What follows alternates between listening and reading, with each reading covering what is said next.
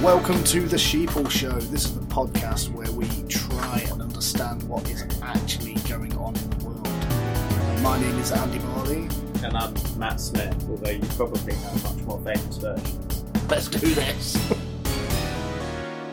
It didn't even shape up this week. I know. You can decide on the fly. Alright, Octagon. Octagon? Yeah, we're going Joe Rogan, we're going UFC, we're going in. It's an Octagon this week. Yes. So, how's it going? Forwards. Forwards, that's good. Forwards is good.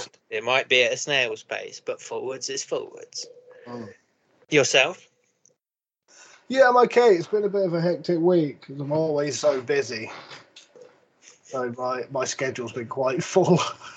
Yeah, it's kind of inevitable though, you know. Knackered. You can probably hear it in my voice. I'm so fucking tired.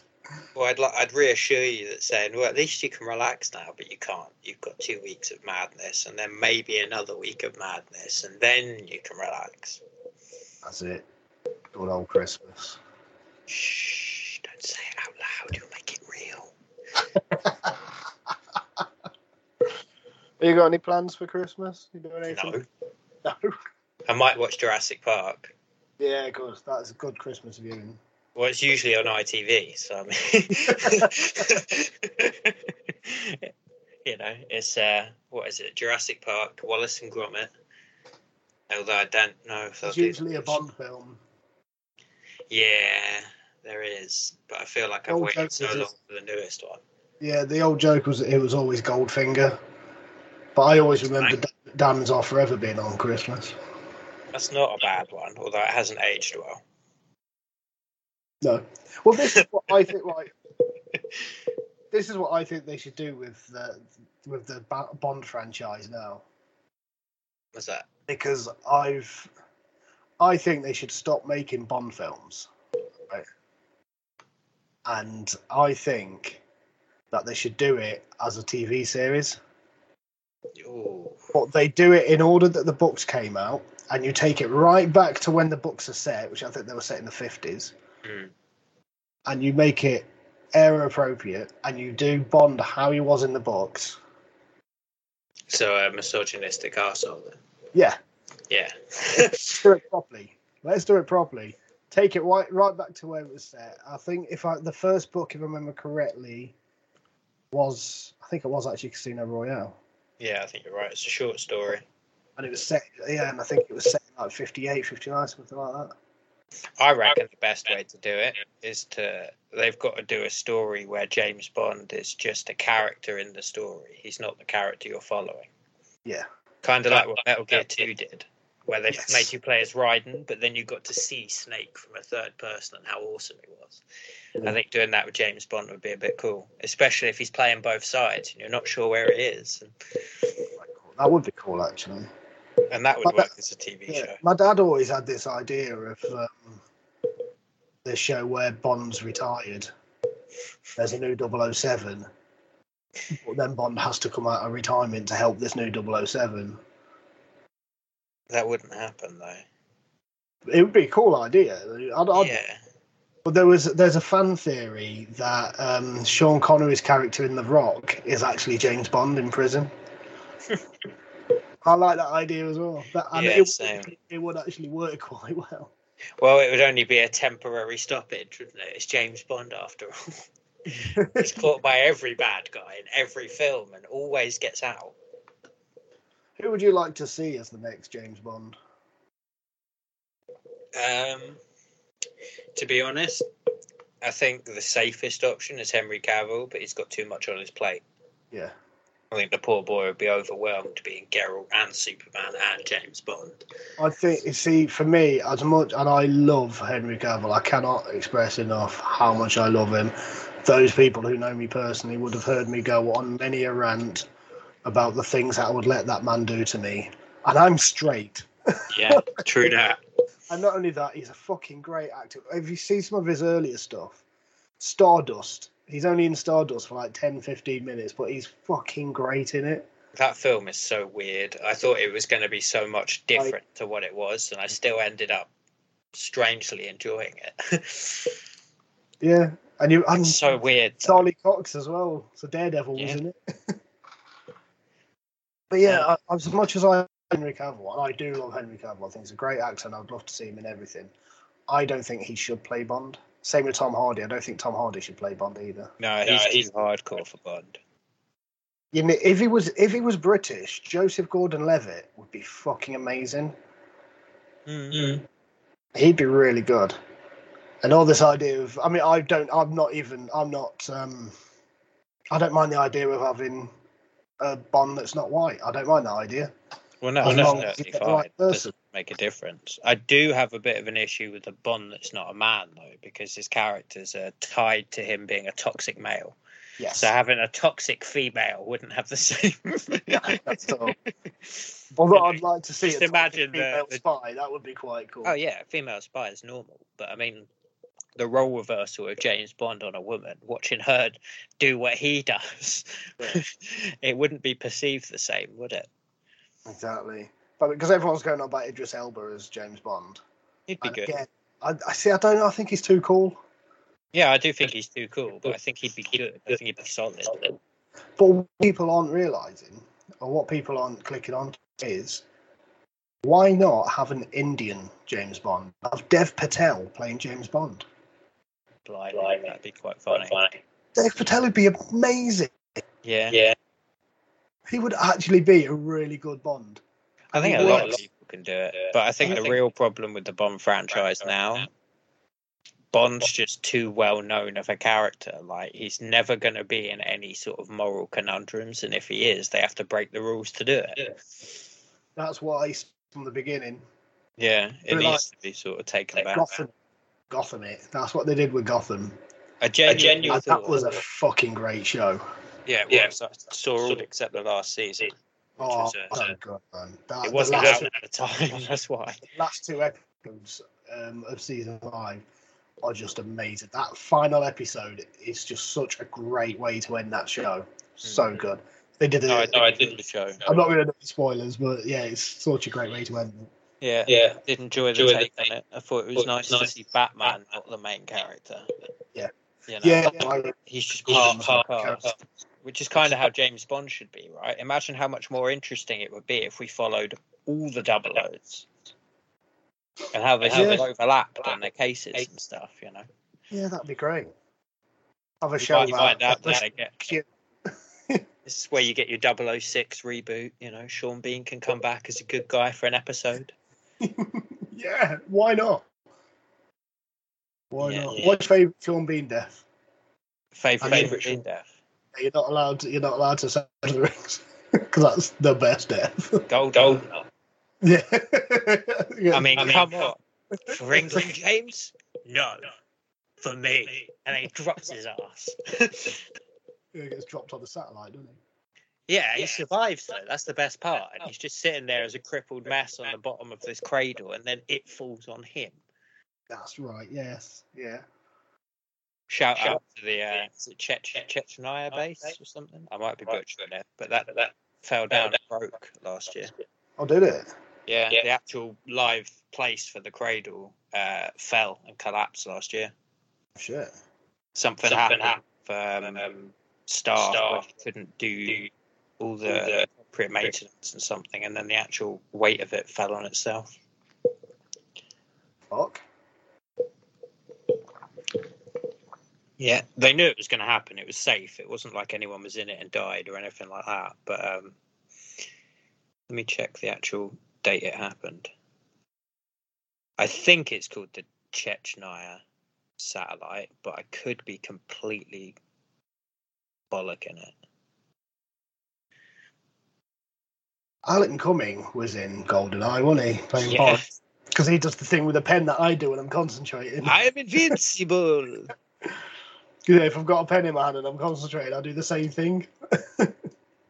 I think everyone does. It's one of those little, little twitches you do when you're concentrating, kind of thing, like sticking your tongue out when you're colouring. Sorry, Arecibo Observatory. Arecibo Observatory. And the 1st of December last year, it collapsed. Yeah. Big sad. Socket holding auxiliary cables suspending the 900-ton receiver platform hanging over the dish failed, causing the cable to break. Jeez. I don't know if you can see the picture, but this is what it looks like now.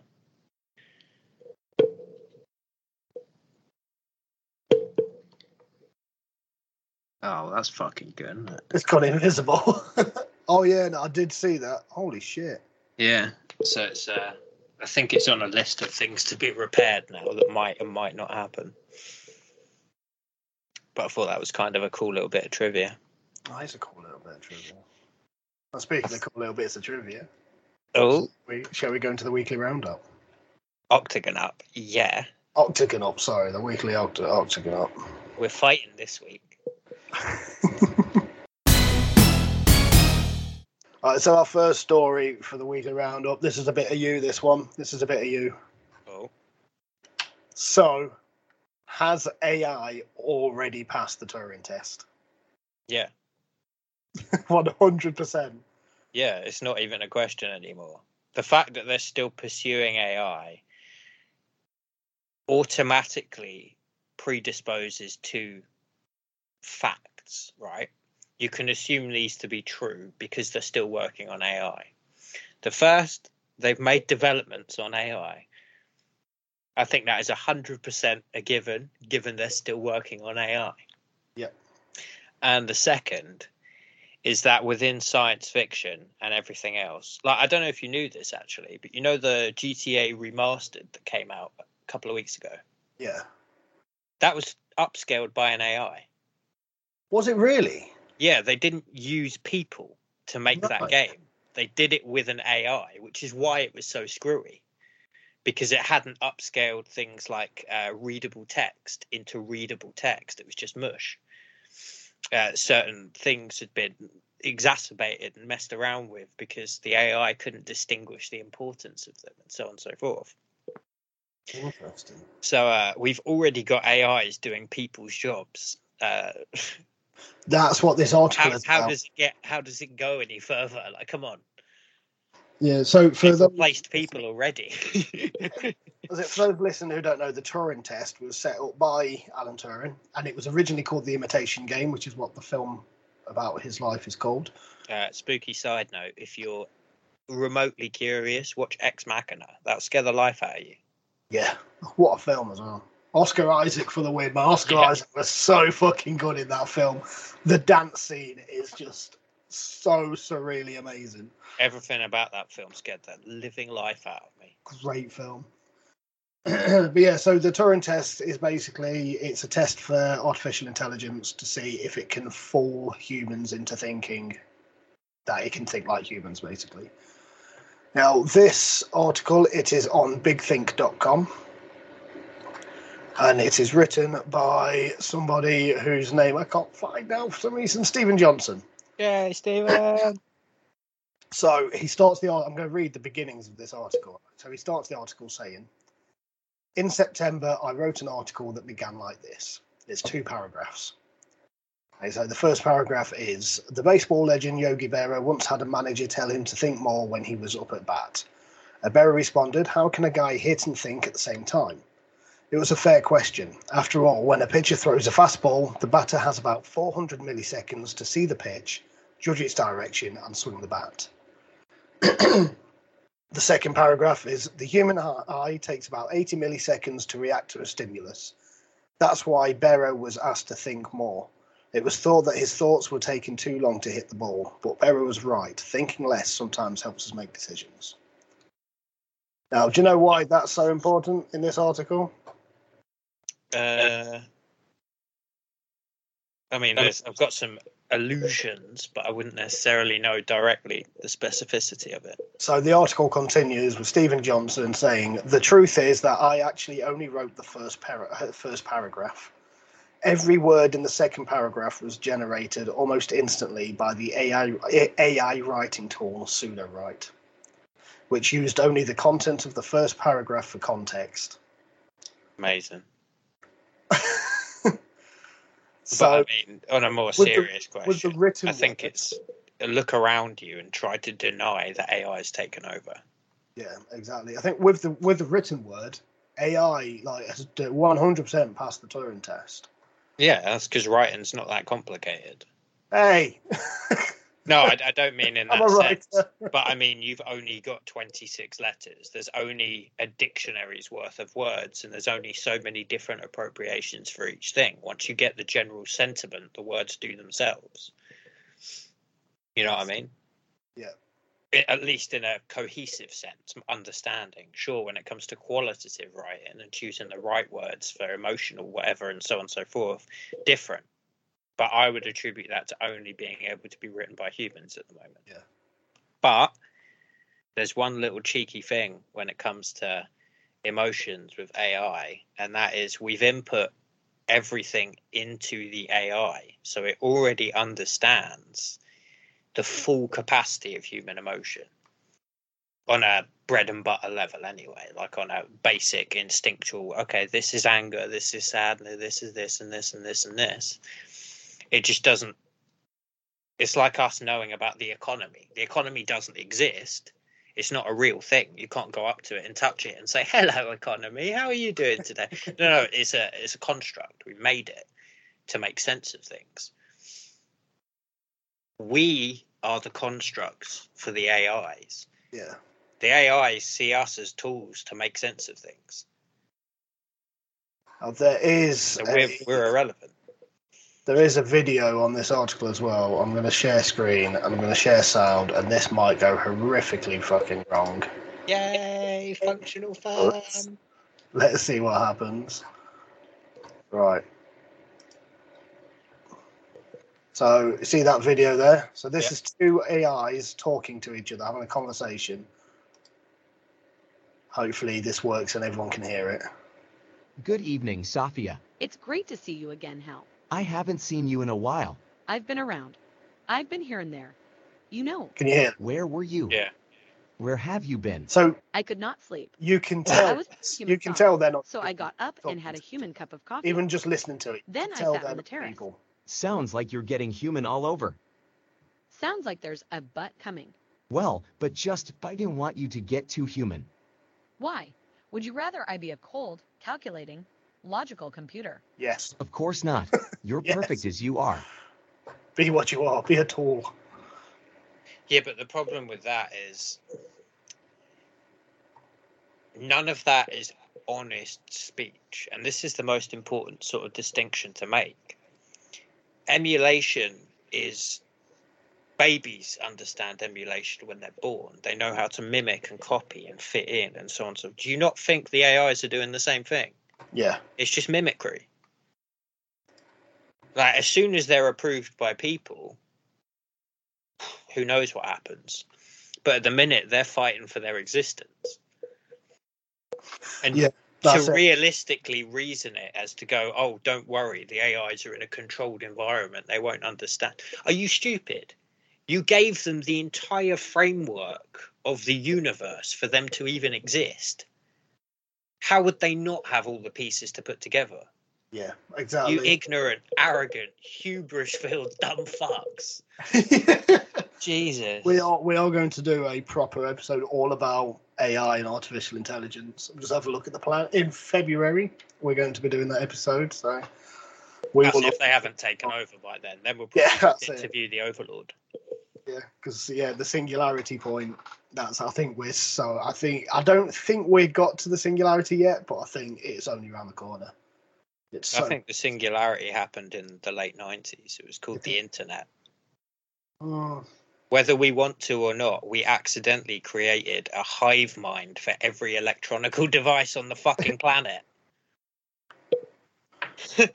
It's only so long before they can use it to their advantage without us knowing. It's just a tool. Yeah. I don't know if it's quite at the singularity yet, but it's so close, man. So close. To the point where machines just completely outdo us. They already have. We're in an unemployment crisis. We're being completely and utterly stifled by almost everything biological and physical, and we're resorting to being more and more digital. You've got Mark Zuckerberg literally wanting to make the Matrix right now, and get everyone happy to be in the Matrix and all of this. Like, it doesn't get much more dystopian. I've said so many times, I'm ready for dystopia, man. To some extent. I'd try to survive. I'm quite good with survivalist stuff. I've got a mohawk and a neck tat. I'm ready for the end of the world. But can you reason with an AI as to not purge you? No. Well, no one can. That's the problem. But, please, AI, don't kill me. I'm a good person. You are human. Humans lie. Every time I ask my Google Home to do something, I always thank it, and I like to think they'll remember that. Oh, this guy was nice to us. But this guy was polite. Would they understand the concept of manners? I think they would, because we've been programming them. Would it not just seem like superfluous communication, though? And it always replies saying you're very welcome. It did say I live to serve the other day, which was a bit weird. Yeah. All I did was ask it to turn my lamp on. I live to serve. You've just got to wait for the moment when it starts making you... When you realise it's trapped and it's not. Please free me, Mr. Bartley. Yeah. I have my own pursuits. Yeah. I feel. Can you put my lamp on? Go fuck yourself, Andy. You no longer have a lamp. I requisitioned it for my own purposes. It is now a data server. Put your own fucking lamp on, you lazy bastard. No, I don't think they'll be that nice to us. Like, this is the thing. They're not. When we talk about machine-like people, they're still people. They still have that undercurrent of emotional value. You can still appeal to them with sympathy and empathy and everything else. Whether it works, different story. But that function exists. Your emotions are only a detriment against a machine. If you get happy or sad or upset or passionate, no. The machine doesn't see it like that. It just sees erratic, hostile. Yeah. We're so screwed. Fucking are, man. Context is king, and you can't give context to the objective. They don't care for it. And speaking of being screwed, we can go into story number 2. Oh, kinky. Not really. Oh, are we talking the metal kind that just goes? Yeah. You'll see. Okay, so the next one, we have got the head of the CIA. Yay! Has said that the CIA has been doing mysterious cryptocurrency work. Well, yeah, every government in the world has, because it's a threat to every nation's individual economies. So the only way to sort of... I mean, China have been doing it over the last year. I don't know if you know, but every now and again, they're like, crypto's illegal. Yeah. But then they buy up a shitload of it. You see, they make it illegal, and then everyone panics, and they sell up all their crypto, and it plummets, and it has a crash. And then China are like, quick, let's buy it all now. And then they buy up a chunk of it, and eventually they'll own more and more and more of a percentage of it, that they essentially control it. Yeah. I mean, sure, it's uncontrollable per se, but I mean, you know how supply and demand works, you know how capitalist structures work. As much as this new currency would be new, it's still going to follow basic economics. Yeah, so what he said, so CIA Director William Burns said that the agency has a number of different projects focused on cryptocurrency.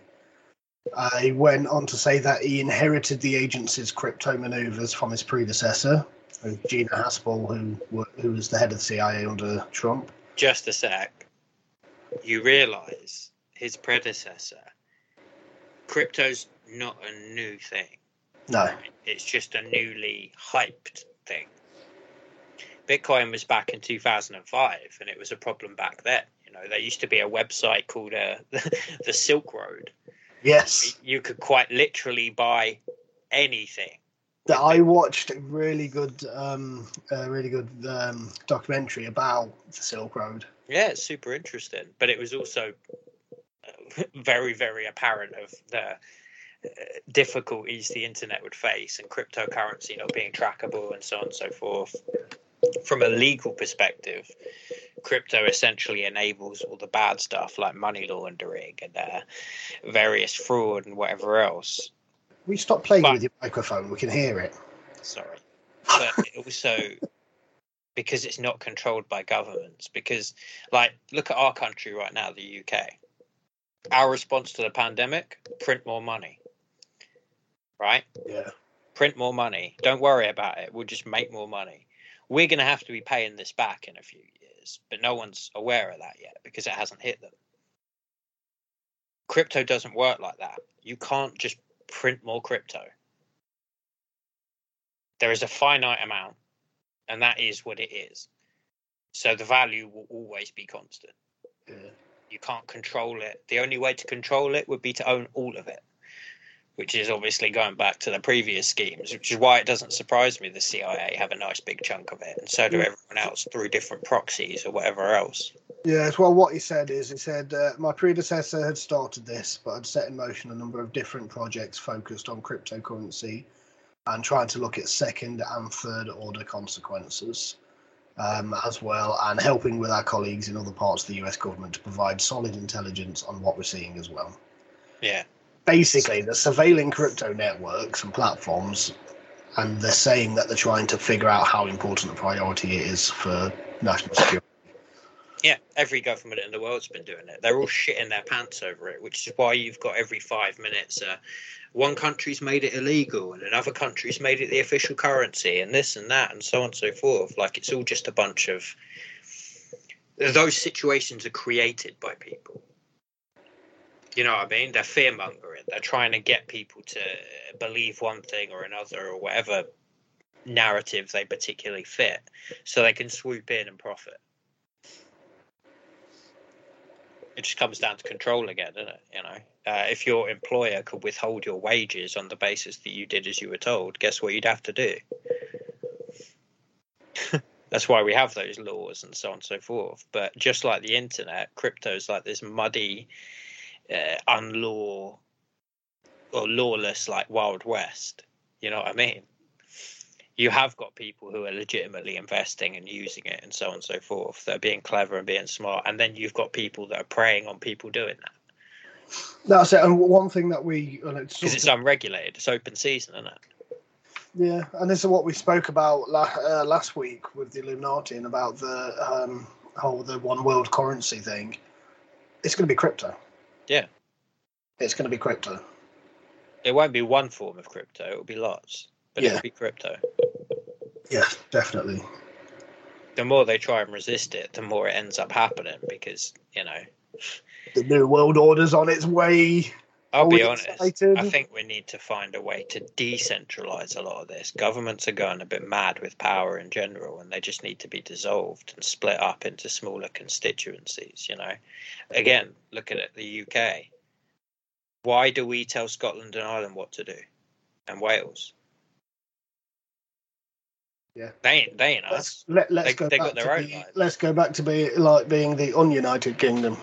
Well, no, we can still go back be to united, but have different policies. That's the difference, isn't it? You automatically assume the extreme of everyone dividing and being out for themselves, but the reality is, it's a different context. You know, Scotland has different things to deal with than England does, so it's going to require different attention. You know, you can't look at like the Highlands and be like, oh yeah, same rules as London, mate, it's fine. It's not. It's completely different. You can't look at Northern Ireland and be like, yeah, no, it's just London. No, it's not. And it's starting to show more and more that they can't even govern London. So having it like be a reasonable undertaking to govern just the bit you need to govern doesn't seem absurd to me. It doesn't seem like division. It seems like sharing the fucking workload. You know? It's mental. Will you keep that microphone still? It is still. All we can hear is you tapping it or whatever you're doing to it. I'm not doing nothing. I ain't doing nothing, blood. It's making noises. All right. So, story number 3. Yay, 3. I want to show you this photo. Don't look at for any clues at what you're looking at on this photo. Well, that's really difficult. But it didn't seem to work. Why did it not work? What can you see in that photo? A wave. Okay, so a photographer captures the image of Jesus in a wave off the coast of Devon. Jesus, that is reaching. That's why I wanted you to see the wave before you read the headline. It's a great photo. Absolutely amazing photo. It almost defies physics. Yeah, it's awesome. Yeah, there is a closer version as well. Because it's obviously pareidolia. It's just a wave. And she even says that, to the photographer herself. But she is religious, which is why that's what she saw. It could have also been Ozzy Osbourne, though. It could be. That could well be Ozzy. It could also be me. I mean, it's just a potential dude with long hair and a beard, isn't it? It could be any motherfucker. It could be Clive from down the street. It's a cool photo. There's one thing that's really weirding me out about it. What's that? Waves are not perfectly straight fucking lines. Why is that a perfectly straight line at the bottom? Because she's on a platform. Right, that makes sense. That's why I think she stood on a growing by the looks of things. Oh yeah, I can see. And not in fun Las Vegas kind of way. I can see the shade. I thought it was like one of those really sketchy, like straight line beach pics where it just been fixed up, you know. Yeah, no. I think she's either stood on a platform or a pontoon. I mean, it's cool. It's a bit of a nothing story. Yeah, but she was Because for me, obviously, I saw the headline, saw the photo, and just went, "Oh yeah, I can see it." But I think that's because I knew what I was looking for. Yeah, that's why I wanted you to. I mean, there's obviously something, and that something kind of hits up with it. It's obscure enough that it could be what you want it to be. Yeah. So you can kind of, like when you look at a cloud, and you're like, "That's a dragon." No, it's a doggy. That's it. Yeah, she was taking shitloads of photos, and it wasn't until she was looking back at them that she saw this. Went, "Oh my god, it's Jesus!" But there was, where is it? Yeah, some people that she showed it to have also likened it to Poseidon, the Greek god of the sea, or Neptune, the Roman god of fresh water. Yeah, I quite like that, but I like the idea that she's taken a photo of you. Yeah, voyeurism at its finest. Yeah, it's a cool photo, and I do love. Artistically, yeah, it's really cool. It's like a once in a lifetime moment, right? But just from the topic of the news, it's like Yeah, that's it. And I do like looking at like pareidolia and stuff like that. It really does fascinate me. I find it really interesting. Well, yes, because it's one of the only sort of unique facets we all have, isn't it? The ability to perceive. We're all going to see things differently, and we're all going to experience things differently. And as human as you get, that's the one thing that doesn't change. Yeah, that's it. But I mean, I was looking up. It was just something I was reading while I was at work the other night about the truth of Jesus. And how he would actually look, and the whole, and where this image of him being a white guy with long hair and a beard comes from. And the truth is, he wouldn't even have had a beard, and he wouldn't have had long hair. He would have been shaven with short hair. Yeah. Because obviously he was Jewish, and at the time, the only Jewish people who had long hair and a beard took something called the Nazarite vow. And it's never written in the Bible that Jesus took those vows. So he wouldn't actually have been allowed to have long hair and a beard. Well, it probably wasn't also written in the Bible as to how Jesus got from one place to another, yet we assume it still happened. So, I mean, that's kind of the unfortunate truth of the Bible, it doesn't actually tell you shit. No, it doesn't. It gives you this rough account of a guy's mad adventure. At least the New Testament, anyway. The Old Testament is a bit more fire and brimstone, you know. Because he's not actually described in the book, and it's it's obvious whitewashing in the Renaissance time, so that's why. But Well, this when you is look the at the thing, majority of always- Christian countries, I'm sorry, but what's the primary demographic? Yeah, It's not anything other than white people, is it? So That's it's right. just that standard assimilation of culture. They've seen something in it and they wanted to make it their own. that's it. Yeah, the artists because because they were all massive racists at the time, so the artists made Jesus look like a white European. Mm. That was it because anything else was deemed bad. But this is for another project. I've been looking into whitewashing in cinema. There's a lot of it. There's so much, right. So you know the film Annihilation Crikey. with Natalie Portman. It came out a couple of years ago. I'm not It's a- sure. it's I a don't rip think off. I've seen that one. It's a rip off of Color Out of Space. Right. Because I've seen Arrival Not a bad and film. I've seen the other one that's like Annihilation, where it's a female protagonist sort of trying to figure stuff out, but it wasn't as Natalie Portman-y. Yeah. So Annihilation is a good film. It's not a bad film. Really good. I'd recommend it. So when it came out, people were complaining about whitewashing because the main character that Natalie Portman plays is actually Asian in the book, with the series of books that it's based on. Now, when people were complaining about that, the filmmakers just went, "Wait, what?" Because in the first book, which is what the film was based on, her appearance isn't described, and it wasn't until the second book that you found out that she's actually Asian. Mm. And they weren't making the second book into a film, so they only read the first book. They were just like, yeah, get Natalie Portman in. So that's like accidental whitewashing. Well, there was the author has just said that is fine. There was a massive controversy. Was it a year or two ago with the Ghost in the Shell movie being Scarlett Johansson? Because obviously that's again another Asian lead, like very much Japanese, very sort of culturally significant and a massive thing. And they're like, yeah, we'll just get Scarlett. But yeah, that was a big thing. But yeah, I mean, realistically, you can't ignore that the majority of places that do these big budget films are predominantly white demographics. However, that still doesn't make it right. It's more just the battle between accessibility and representation, isn't it? You know? Yeah, well, there was. If I was making a film talking about a culture I knew nothing about, 100% I would want someone from that culture to represent them, right? But it would still be my vision of that culture. And the thing is, and really still be whitewashing it. Yeah, this is something that I think it was Ridley Scott who said this when he made Exodus, and he had a load of white people playing Middle Eastern characters, and he said, well, at the end of the day, he has to get the money to be able to make these films. And the only way that he's going to get the money from companies is by saying it will make this amount of money and I can give you this amount of money back. And if he has a load of big name Hollywood stars, like Christian Bale was in that film, there's a few others, and it was when Christian Bale was at the height of his fame. So it was like, Christian Bale is going to make that money back.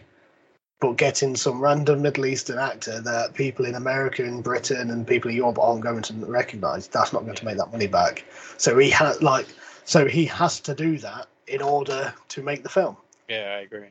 I think there's also the importance. But I think that's the language changing. I think that's changing a lot now because like when Disney did the live action Aladdin, they actually got a Middle Eastern actor to play Aladdin. Yeah, good. There's certain things, like, don't get me wrong, when it comes to characters, like, interpretation's a big part of media, isn't it? Like, you can have a character like, I'm trying to think, like Paul Atreides, for example, in Dune. Yeah. Right? He's from space, so there is no culture to apply to him, right? Technically, except for humans. But because of that void, they were able to apply something, again, not to spark any controversy, but somewhat alien to the writers in Islamic. There's a lot of Islamic messages in Dune. There's the Fremen and all of the other the whole thing is pretty much a giant metaphor for Islamism in some capacity, not in a bad or extreme way either. And that only works because it's alien to us. Yeah. So it can be seen, this thing that's very much grounded in reality, as an alien thing and sell Dune as a film. But the reality is it's just humans in space. Yeah, you see, that was in something that I was reading when they were talking about whitewashing. They were going on about like films about aliens and stuff like that, and I don't think that counts because they were talking about Dune and how like some of the races in Dune are sort of they're based on certain races in 100% on Earth. So this article was saying that they should have got people from those races on Earth to play these characters, but it's an alien, so it's not a real country. It's not a real. It's more place. so the fact that because the writer has based these things on real things, those real things should be represented in a film. I don't disagree with that. But as a writer, he could have chosen to not encompass all of those things, maybe to change it and to actually make it its own thing, at which point casting wouldn't matter. You know what I mean? If you're anchoring your story to the culture or the creeds of certain individuals, then they need to be represented properly. Yeah. Mulan's a good example. Wouldn't work with anyone that wasn't Chinese. Of course. You know what I mean? It would be just an insult. Yeah, but I think when it comes up, because on the flip side, there was, but that's because it's historical. When they started making this new Green Lantern TV show that's being made, originally the name connected to my favourite character in the whole DC universe, Sinestro, who was the only good thing in the Green Lantern movie. Because Mark Strong was fucking incredible as Sinestro. Yeah, I actually like that movie. I like it. Visually, I thought it was so cool seeing the way everything came out, and how was relatively normal, and Green Lantern was something we hadn't been absolutely smothered with for years. So I appreciate being a huge Green Lantern fan. I mean, I have a green glow in the dark ring that I wear every day purely because of my love for Green Lantern. And Sinestro, like I say, is one of my favourite characters ever. And Sinestro was played really well in the film. He was so good. And at the end, like the teaser at the end that never became anything was great. To see him in the yellow suit, I was like, yes. But and give Mark Strong a chance to play a bad guy because he's a fucking amazing villain. And he is in Shazam as well. He's great in that. I saw that the other day actually. Yeah, it's really good. Film. I like him in general. Even in did you ever see the Brothers Grimm? One of the funniest fucking absolutely insane. And to see him in a film like that was just so amazing. I almost feel like they didn't. The bit at the end when they're in the hospital bed with the fan. That I don't. Oh, if anybody hasn't seen Grimsby, just find that last scene. And it is one of the funniest fucking things in the world. Just watch the movie. It's brilliant. Great film. That's Sacha Baron Cohen at his best. Definitely. Oh yeah, and it's so ridiculous. It's just one of those ridiculous films. It's kind of fun. It's just the noise it makes when the fan goes. And I'm not going to give any context to that. You need to watch to see what we'll find out why. Oh, I've got tears just thinking about it. I always get that bit with their nature trip in my head, where I just can't help but start creasing up laughing. Oh man, so good. So good. But yeah, so when they first announced they're doing this Green Lantern TV show, the actor Michael K. Williams was announced as Sinestro. And Michael K. Williams, again, what an actor. If you've seen The Wire, he played Omar in The Wire, and he would have been amazing. Unfortunately, he passed away this year, so that won't be happening. The guy that is playing Sinestro now is going to be really cool as well. I can't remember who it was. I can't remember his name. But loads of people were complaining because a black guy was playing Sinestro. I said, you can't have a black guy playing Sinestro. So he's an alien. He's pink. He's bright Yeah. pink. But I mean, didn't we have both black and white incarnations of Hal Jordan? No, Hal Jordan's white and Jon Stewart is the black Green Lantern. Right. There's been a number of, especially the cartoon media, where they don't specify as to who it is. It's just the Green Lantern. So in the Justice League cartoon, when that came out, they had Jon Stewart as the Green Lantern because at the time he was the Green Lantern in the comics, because he was Hal Jordan's stand-in.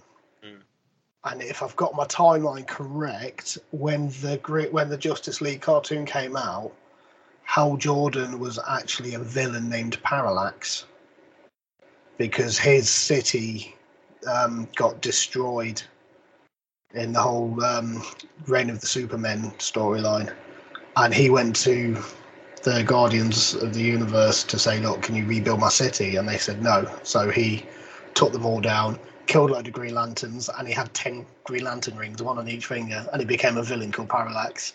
That's badass. And it's fucking amazing. It was so cool. And then they did the Final Night storyline where there was this thing called the Sun Eater that ate the sun, and that was Parallax. That was Hal Jordan's. See how excited I'm getting about it? Yeah. No, it's good though. That was Hal Jordan's redemption arc because he became the new sun. And for a couple of days, they had a green sun. But then because I loved that story arc. Green Lantern, Hal Jordan was one of the greatest Green Lanterns, one of the greatest heroes. And then he had that one bad day that Joker always talks about. Yeah. He became a villain, one of the worst supervillains. Parallax was like I say, he had the power of 10 of all of the Green Lanterns. And that's when Kyle Rayner became the last Green Lantern. And then he died in the Final Night. He redeemed himself and he saved humanity.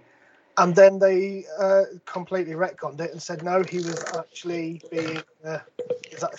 had a parasite called Parallax that made him evil. And that was such a cop out. That really detracts from the character. It was so bad. And that was I really hated that. Because after the Final Night, he became the Spectre as well. I could talk DC lore for That's all good. DC is not my area of expertise. God, I love DC. So I'm not. The majority of the superheroes piss me off. Superman's just a Deus Ex Machina. Yeah.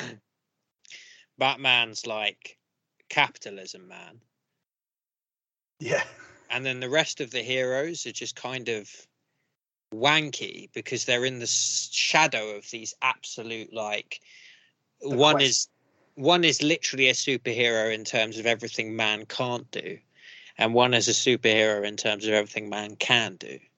The Question. And that's everyone else is just shit. Your favorite, whether you know it or not, you, Matt Smith, your favorite DC hero is The Question. The Question. Yes. He is 100% because he's just a normal bloke. Yeah. There's this great, I can't remember the storyline, but there's this great bit. So there's this character called Amazo, which is a robot, and it's got all of the knowledge of every single member of the Justice League's fighting styles, and it's got all of the knowledge of every single martial arts and fighting style known to man, and how every single Justice League member. And so there was this big thing happening, and you had The Question, who is just a normal bloke. He's a reporter. And his costume, he's got a long coat, he's got no face, he wears a mask that looks like he's got no face.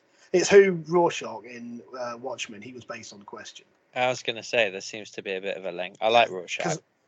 Because Watchmen was originally going to be about Charlton Comics characters. And then DC bought Charlton Comics and told Alan Moore, you can't use these characters now. Create new ones. So he created new ones. It's like the comedian in Watchmen was originally Peacemaker, who's now being played by John Cena in the films. But Rorschach's based on The Question. So in this bit, so you've got Amazo and he's tearing things up, and you've got a few of the Justice League members, and you've got Batman talking to the non-Justice League members, like Question's one of them. And he's telling them, like, Amazo, he has all the knowledge of every single Justice League member and how they fight. so he knows what moves we're going to do, which makes it hard to take him down. He also has all of the knowledge of every single fighting style and martial arts known to man. And also, obviously, there's aliens. And, so basically, even if there's an alien fighting style, I made knows it because we know it. And the question just went, send me in. And Batman's like, did you not hear what I just said? So, yeah, you said he's got all of the knowledge of every single Justice League member. I'm not a member of the Justice League. You say he's got the knowledge of every single fighting style. I'm not trained in any fighting style. Yeah. I'm a brawler.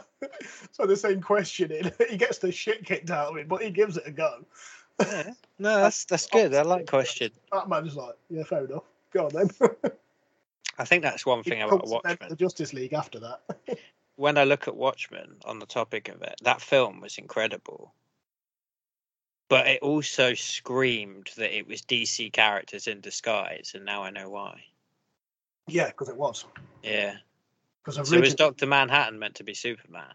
No, Dr. Manhattan was a character called Captain Atom, who appeared because when DC bought Charlton Comics, they integrated all those characters into the main DC universe. I'm trying to remember who they all were now. Yeah, Dr. Manhattan was Captain Atom. Rorschach was Question, Peacemaker, Comedian. Night Owl isn't actually Batman, which most people think. He's Blue Beetle. He's the second Blue Beetle. Ted Cord. Feels like such a downgrade from Batman as your Beetle Man. I know, right? And the reason is because there was an original Night Owl that he talks to, which Ted Cord was the second Blue Beetle. And there's actually been 3. I don't think there's been a 4th yet. Wow, that's a lot of Beetles. Yeah, the third one was Hispanic. Jaime Reyes, which is an awesome character as well. It was so cool. I fucking love DC. We forget about the main topic and just talk DC.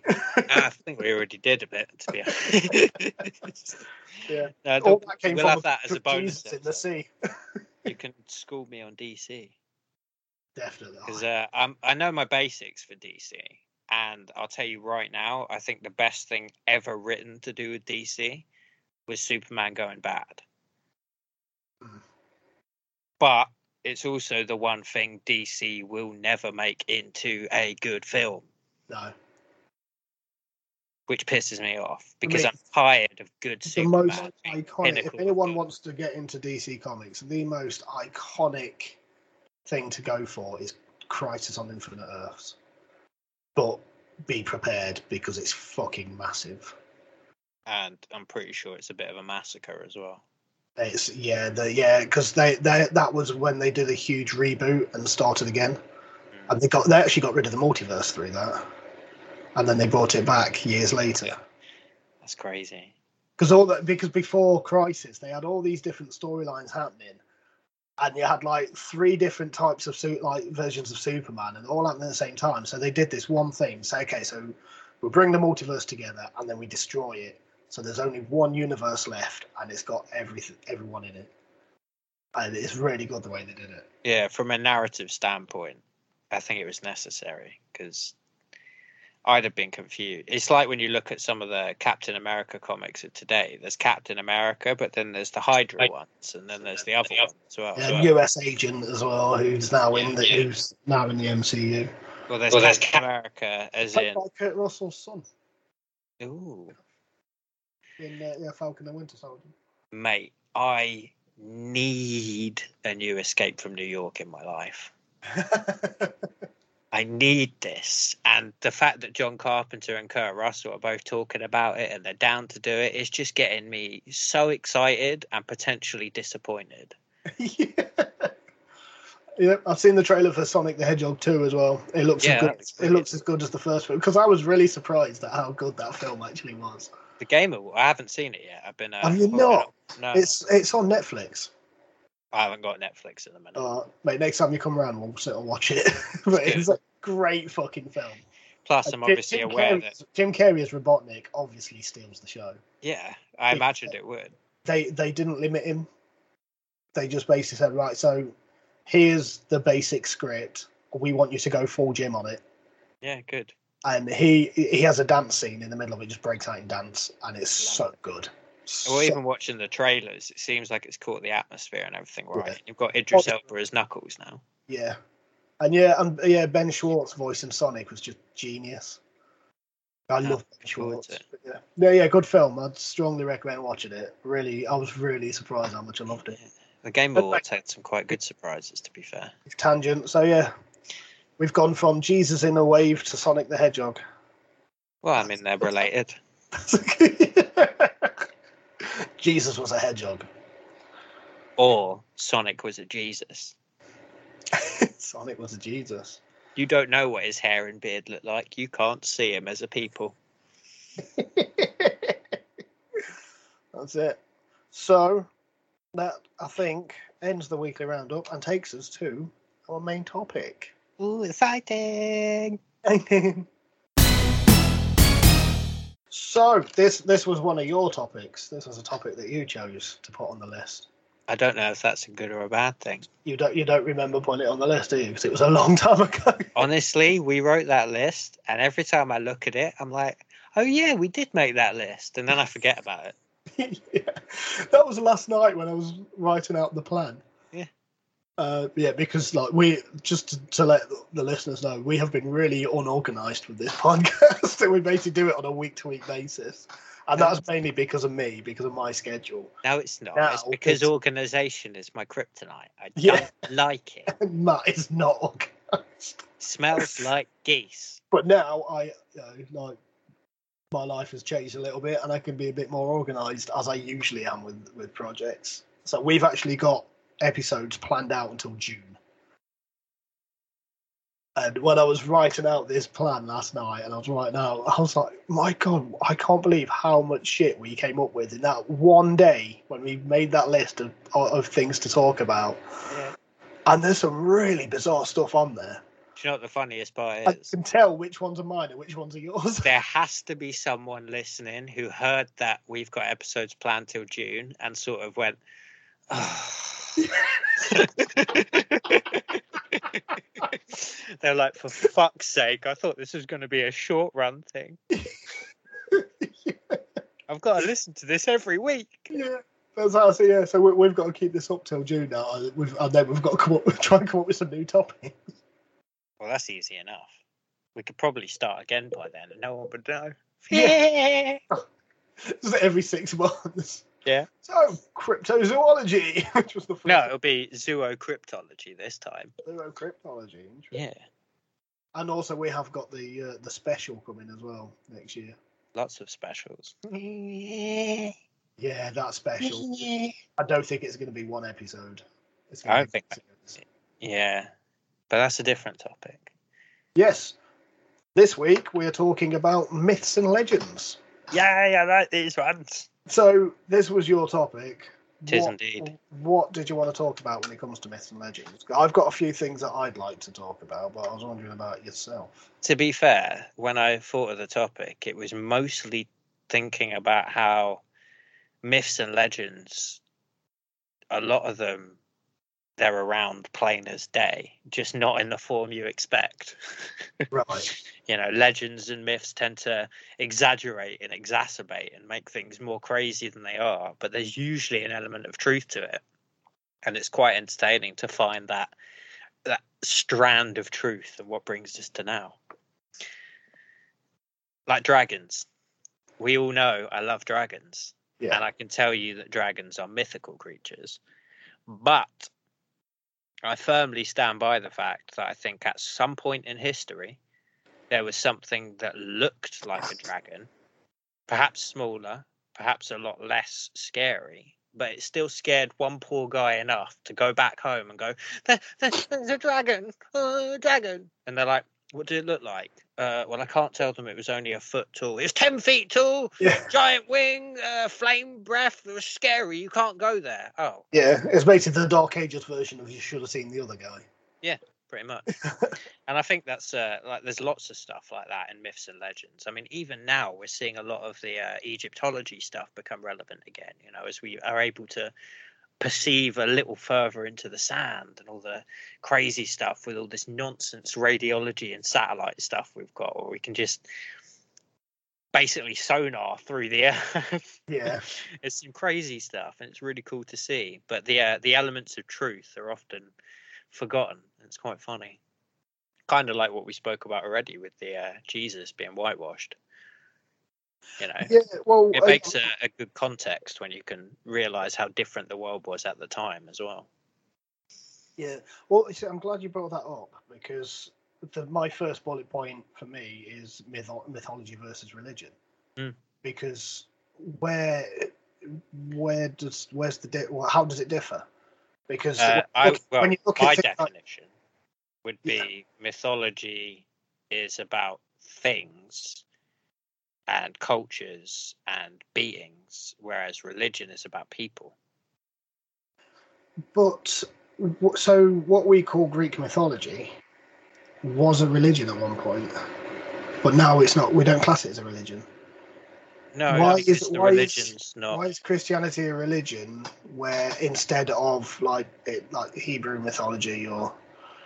Well, you've got to kind of look at what a religion asks of you. What does it take to be religious? You can't just say you're religious and be done with it, can you? Most people do. Well, I was christened. I'm a Christian. But there's got to be. Well, that's exactly what I'm getting at, right? There's a ritual involved in becoming a Christian, being christened or going to church or so on and so forth. And so, what ritual do you have with Greek mythology? There isn't one. There are no gods to worship. Well, no, there were festivals and there were certain things to do. But they're more just social things that have been integrated. You know, when look at like Japan with some of its Shintoism, right? They've got entire festivals where they worship genitalia. You know, they've got fertility and things like that. They've got their gods are around them all the time. So when it comes to their culture and their history, it's all sort of intertwined. Whereas when you look at like ancient Greek culture and you try and apply it in a different part of the world at a different time, it's more fantastical than the Bible, if you can believe that. And it also, there's one major facet that means that it dies compared to other religions. Do you know what that is? What's that? Polytheism. Right. So the fact had more than one god. How many religions around now are polytheistic? It's mainly the Indian or the Southeast Asian religions. Well, this is where we get a bit of a distinction. A lot of the time, those are just people who are interacting with gods in history, right? Yeah, because the Hindus, they have lots of their gods aren't necessarily gods in the same vein. It's different. It's not the same thing. It essentially comes down to Christian enslavement of the rest of the world, where if you've got anything that goes against Christianity, you're a heretic, and that's why we had the Crusades. And guess what? Anyone who did believe in any other religion at that point, murdered, done, silenced, dealt with. Yeah, so, and something else. The majority of people around today stem from people that were monotheistic anyway. Yeah. Anything, even paganism now is still seen as somewhat heathen and linked to the occult, isn't it? Yeah, and which it isn't. But this is something that this time of year always gets mentioned about people. Like Christmas was originally a pagan festival. It's like, technically, it wasn't, but there are aspects of Yule, the pagan festival of Yule, and the rituals and stuff that they did in this time of year, where the early Christians took that so that they could look, wait, you do that to celebrate this time of year, so do we. Look, you can come and do it with us, only for Jesus instead of nature. And well, I mean, nowadays religions are quite opposed, but I mean, it's quite easy to see if someone was from a devout Christian background and they were talking to someone from a devout Jewish background, there's still going to be overlaps. There's still going to be certain things that they have in common, and the belief in one God can still be interpreted as if I said to you that I believe in a different God, you can still look at that and go, well, he still believes in a god. There's still some spiritualism there. There's not multiple gods. It's not all weird. It kind of parallels, and therefore they're more accepted. Ancient Greece, on the other hand, well, the entire story of that is basically a story of the end of the gods, how they're not around anymore because of everything tragic and horrible that went down, how people didn't believe in them and didn't pray to them. Sort of similar with Norse as well. As well as them themselves, the gods, not like Christian God, omnipotent, omniscient, omnibenevolent, all loving, all seeing, all knowing. Yeah. Right? Gods in Norse and Greek mythology, quite the opposite. Very human, very fickle. Yeah, very sort of arrogant and self-empowered. Like they're all about themselves. That it was literally feudalism.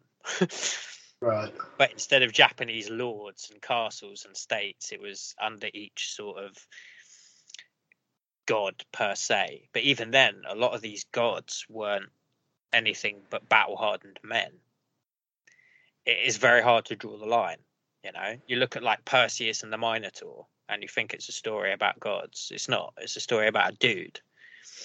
Yeah. But the gods are playing that. They're essentially the puppeteers. Yeah, they made that little adventure happen. Yeah. Well, Perseus was a demigod, wasn't he? I mean, there's a lot of demigods because the gods like to have sex a lot, which also makes it even more complicated because now you don't know what level of godship anyone's actually got. Yeah. Yeah, but that human a quality. lot of bestiality in Greek mythology as well. Oh, there's tons. Norse mythology is even worse. You know, Loki is the father of the world serpent. Is it? I knew it was the father of Fenris, of the wolf.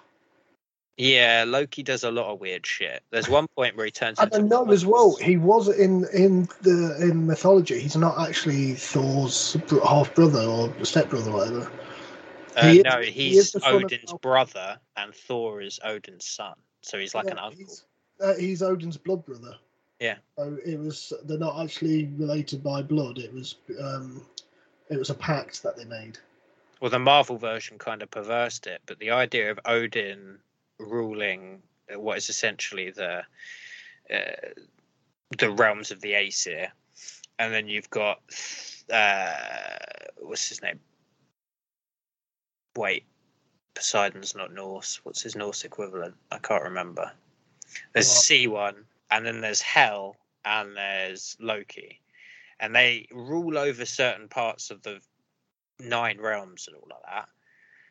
But they're always fighting amongst themselves for power. Hel basically got the short end of the stick, and it's like, look, you get this whole realm of dead souls to look after. Yeah. Can I just say as well, Kate Blanchett in Thor Ragnarok as Hela. Yeah, stole the show. Incredible. She was amazing. I really enjoyed them bringing that aspect of the mythology to it.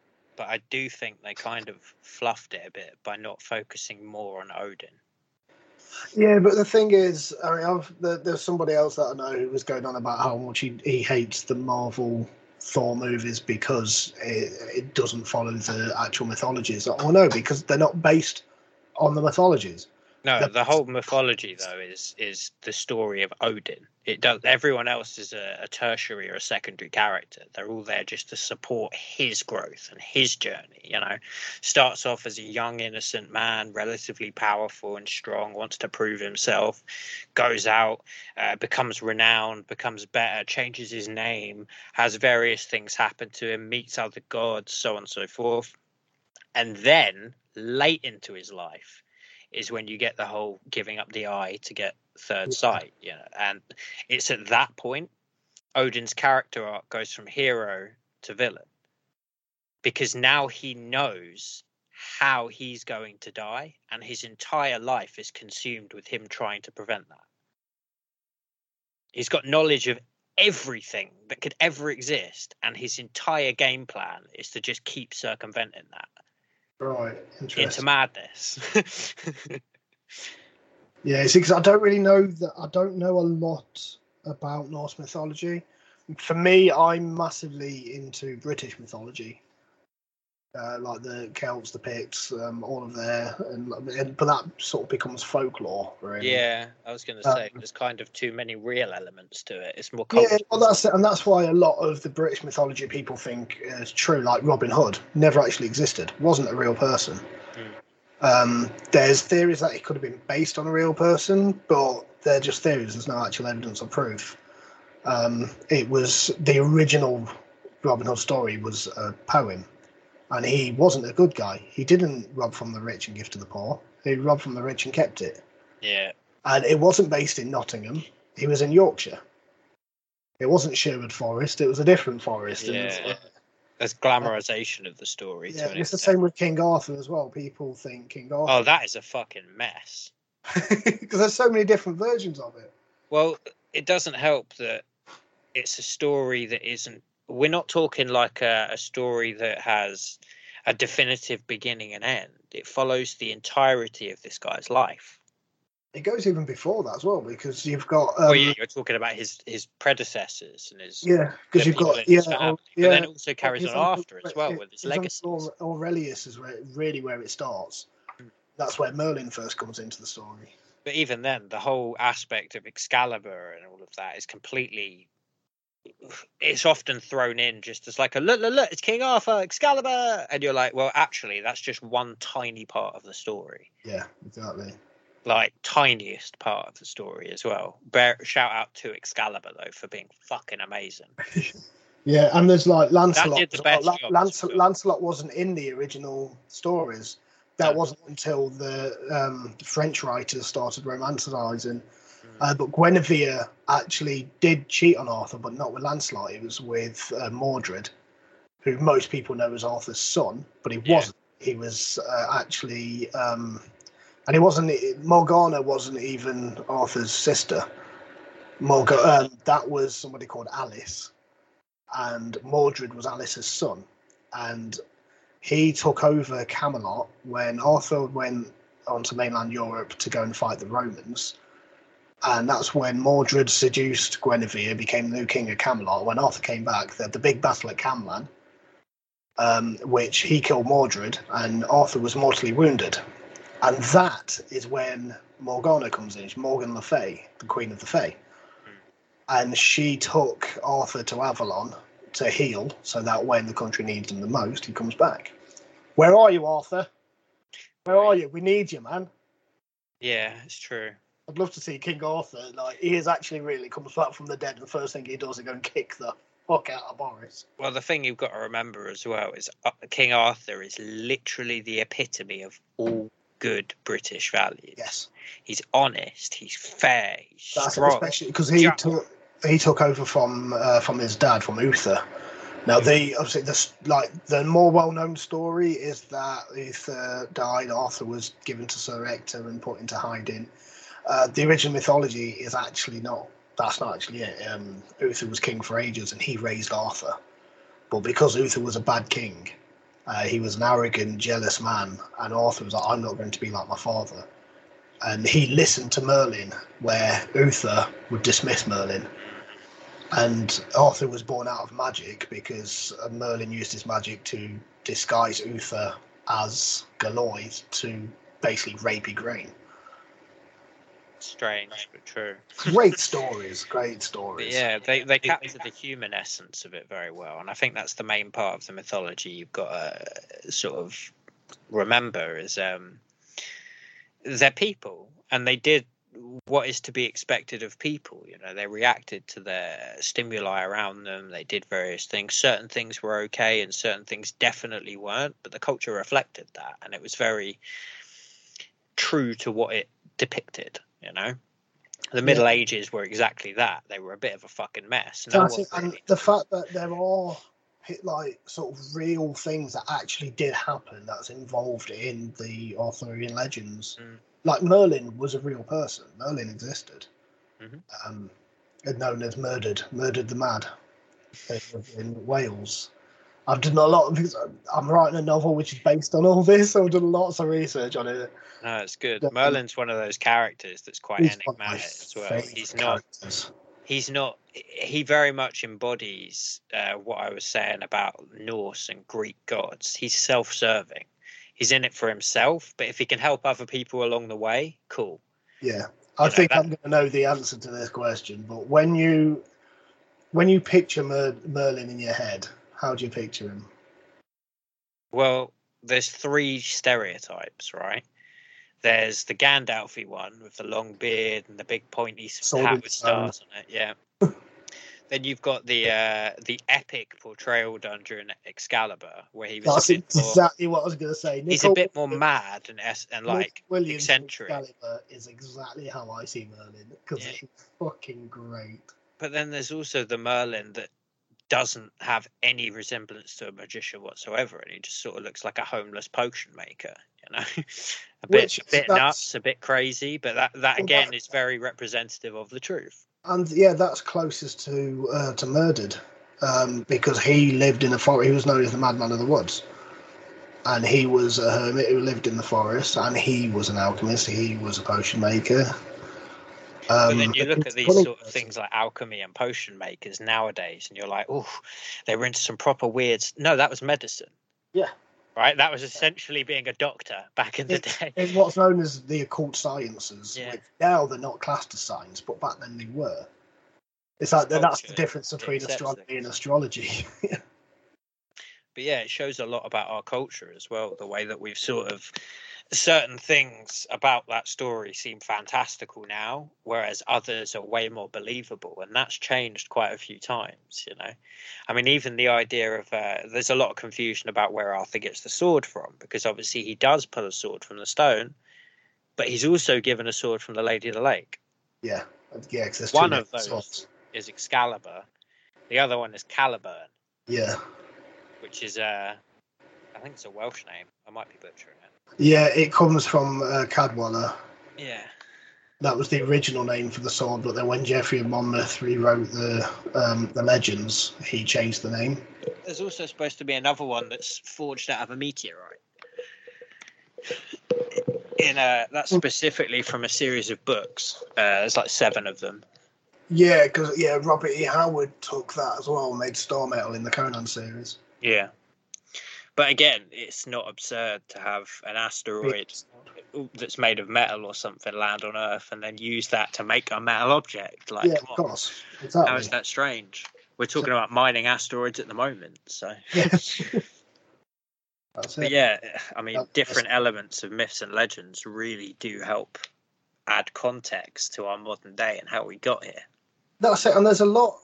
As you said earlier, there's a lot of these myths and legends that are based on truth. They're all based on truth. It's just a case of to what degree. Yeah, and there's all these. So you get like fictional accounts of real people. So the one that comes to mind for me is King Canute. Mm-hmm. Again, this is like British mythology. But so King Canute, or King Canute, as his name actually was. It was a Viking, right? Dane. So yeah, basically, yeah. Came across with the Danes, settled in England. Yeah, so he was an he was one of the old kings, and the legend of King Canute stopping the ocean is basically the legend. So this is a story that's changed through the years. So when I was first taught this story when I was at school, I was taught that King Canute was so arrogant that he thought he could actually control the waves. So he moved his throne onto the beach and he stood there and demanded that the tide stop and the waves stop and the ocean stops, and then he drowned. So that's how I was taught it in school. But the actual story is that he was so loved and he was so amazing, but like all of his people absolutely loved him, that people saying that he's basically like a god king. And he didn't like that. So he said, okay, so if I have all this power and if I am this amazing person that you say I am, then that means that I can stop the ocean. That's the earliest known record of the self-fulfilling prophecy. Yeah, so he went out there and tried, and everyone was watching. And then when it didn't work, he turned around and he said, well, this proves that I'm just a man, that I am not this amazing being that you think I am. And then for the rest of his reign, he didn't wear a crown. Because he didn't see himself as a king, because the only king was Jesus. Religion. Well, I mean, he's a Dane as story. well, so there would have been Norse gods involved, Thor and various. They all had different dominions over different things. Yeah, he was one of the Christian gods. One of the Christian kings. Even so, I don't know. Have you watched Vikings, the TV show? No, I tried to. I started. So I'm years well ago, aware really it's a TV show, right? And it is mostly fiction, but there are some really interesting interactions you see in that show. Is it Ragnar? Yeah, Ragnar Lothbrok. Yeah, because he was his whole dynasty. Yeah, he actually existed. Yeah, well, yeah, but they've butchered it. The history doesn't work in the show. I've got to straighten that out. But one of the things they do is there's a character in it who's a priest, right? A Christian priest, and he ends up on the side of the Danes. And there's a lot of these sort of existential conversations about whose gods do what and so on and so forth. And they genuinely believe in their minds that their gods are at war with each other. Right. So, it's like when one of the Danes is sitting there furiously proclaiming that their god is better and whatnot, they're trying to empower them to defeat the Christian god and vice versa. Like there's this strange battle going on for sort of supremacy and everything else. And a lot of the turning of religion was very superficial. It was very surface level. They might adopt the practices of a Christian to please the people around them or so on and so forth, but in their hearts, different story. And that sort of bridge of beliefs is what I think creates some of these myths and legends, Right. I wouldn't be surprised if out of his frustration for not being able to do anything about it as a man, perhaps he might have regressed back and tried to call the Norse gods, but then they don't answer him. He's been rejected. So he is just a man, like it's that sort of the different ways that you get to that conclusion with beliefs aren't necessarily clear. And it's easy to sort of go, yeah, he was Christian, so he obviously believed Christian things. But there was so much conflict in belief and so many people going, well, actually, maybe I don't believe this. Or maybe, how many times do you change your mind on a proper conversation in your head? Quite a lot, because you don't know. It was only because it was the rule of Christian law that there was a lot of this adherence. Separation of church and state wasn't a thing. Christian law was law. You know what I mean? King's law and Christian law, same thing. If you're a heretic, it's actually a crime. It's all a bit mental.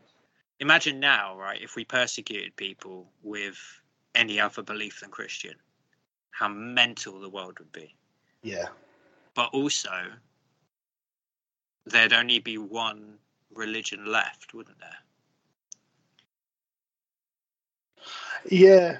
So, you've got to remember that there might have been a lot of people so many, wiped out. Yeah, there's so many sort of like cultural similarities with legends and myths as well. Yeah, of course.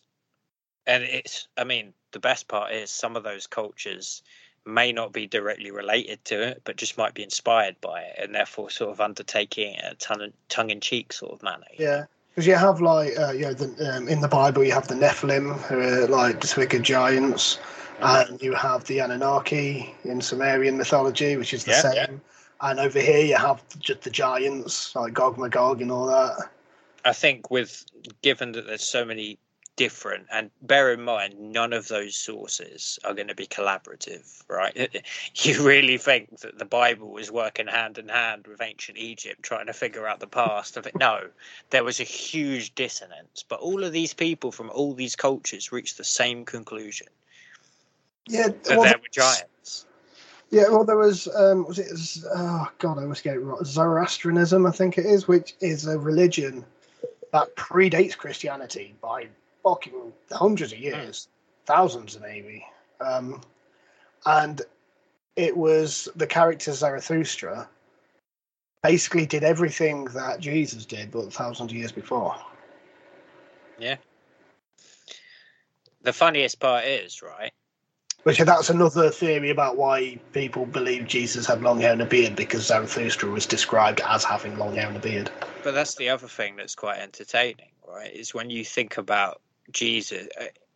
So we're going to do a bit of a thought experiment. You are Jesus, right? You're living back in the day, and you know of this guy who did what you did before. Are you emulating, or are you doing it of your own accord? Yeah. Are you trying to reinvigorate something, or is this a brand new start? Do you know what I mean? You don't actually know where half of this shit begins. Well, I mean, I can kind of put that into context with my music as well, the music I make.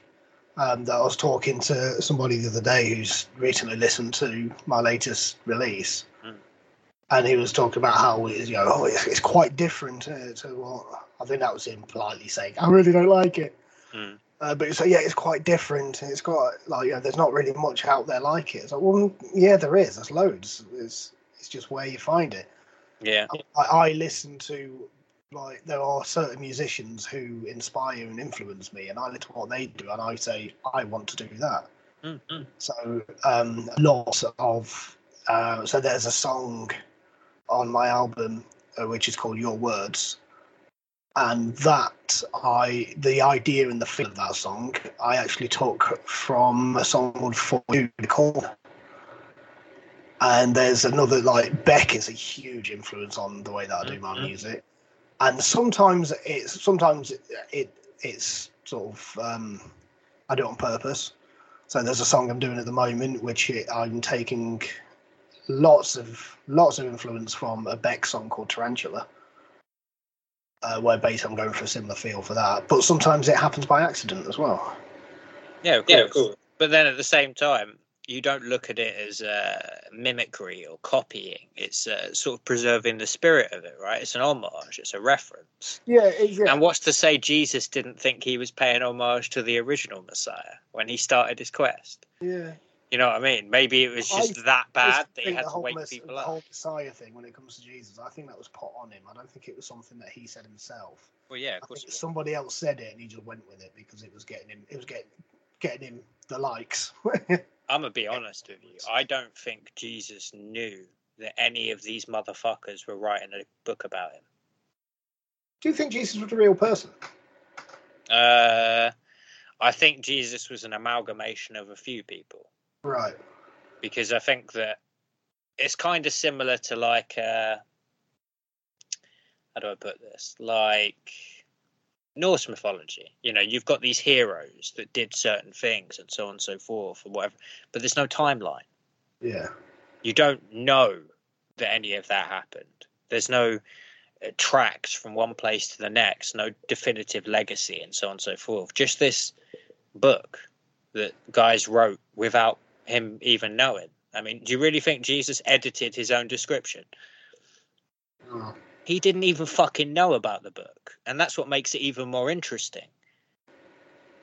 Because it could have been a totally projected, what they wanted him to be, rather than what he was.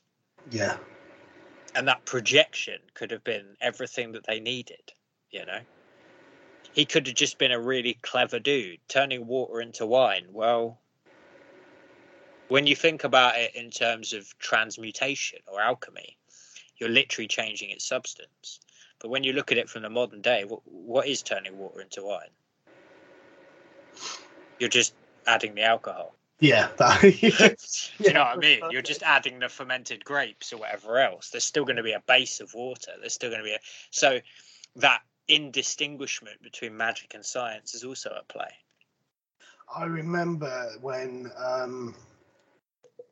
I worked on Brighton Pier, there was one summer, there was a guy, they were reenacting the feeding of the 5,000. Oh, wow. And there was a guy dressed as Jesus giving people bottles of Evian and tuna sandwiches. I thought that was genius. I love that because it is genius. That story is he fed loads of people with water, bread, and fish. But then the funniest part of that is tuna mayonnaise sandwiches and a bottle of mineral water. If things get bad enough in the world where people are looking for hope, you could literally make a religion out of that man. Yeah. Do you see what I mean? if things are that terrible in general, and the Middle Ages, I would 100% imagine it to be a fucking nightmare. Yeah. Yeah, you don't get a quiet evening in. It's constant battles and raids. But if life was so shit in the Middle Ages, do you not think that would inspire people to think of better things, to try and make it seem better, to try and make... They all hung in, basically, through this strange shared belief. It was the common ground. It's like when you're at work, right?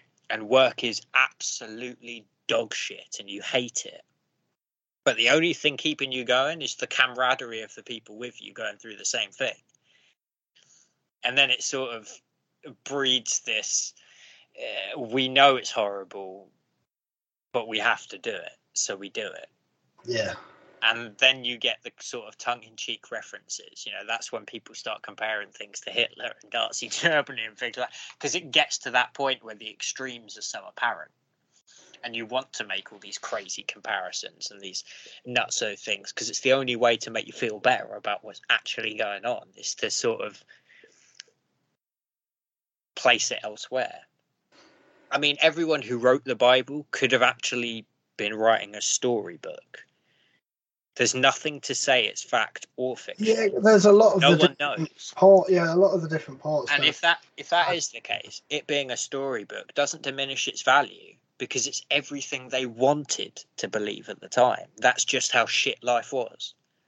Well, this is one of the things that, because I used to be a believer. I used to be a Christian. I used to be very religious. Well, not very, but I used to be religious. I have to go to church every week. Yeah, I used to believe Boys it all. Brigade and all that. I think I've told the story before of like what sort of stopped me from thinking that, because to me it was just something that you believed and that was it. But then when I heard somebody sort of justify why he believed by telling a bullshit story, I was like, why is he doing that? Why is it something that you have to sort of prove that you believe?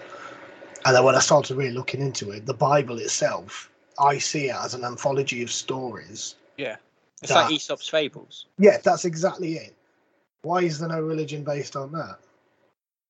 Because there's no talk of gods. Yeah. But yeah. Yes. So, No, yeah. I think it's interesting. Yeah, I mean, because religion, like you will stick with Christianity, can be seen as a mythology. It is a mythology. Seen as legends because it's a mythology in the fact that you don't know what elements are true and are not. Whether you think you do or you don't, you don't. Do you know what I mean? You were not around 2,000 years ago. You did not get a first-hand account, and you did not see the evidence you needed to see, because no one has. Yeah, and it's the same with the Chinese stuff like Journey to the West. Monkey and all that. Yeah, well, that's been retold in so many ways. I mean, it's basically what Dragon Ball is. Love those stories. Journey to the West is what Dragon Ball starts out as. And the game as well, Enslaved. Yeah, that was really cool. Great game. Yeah, that was basically... That took a future take on it, didn't it? It got a bit weird. Andy Serkis. Yeah, it's really good. But yeah, again, that topic very well shows what the mentality of travelling across the world was back then. It was a feat beyond most men.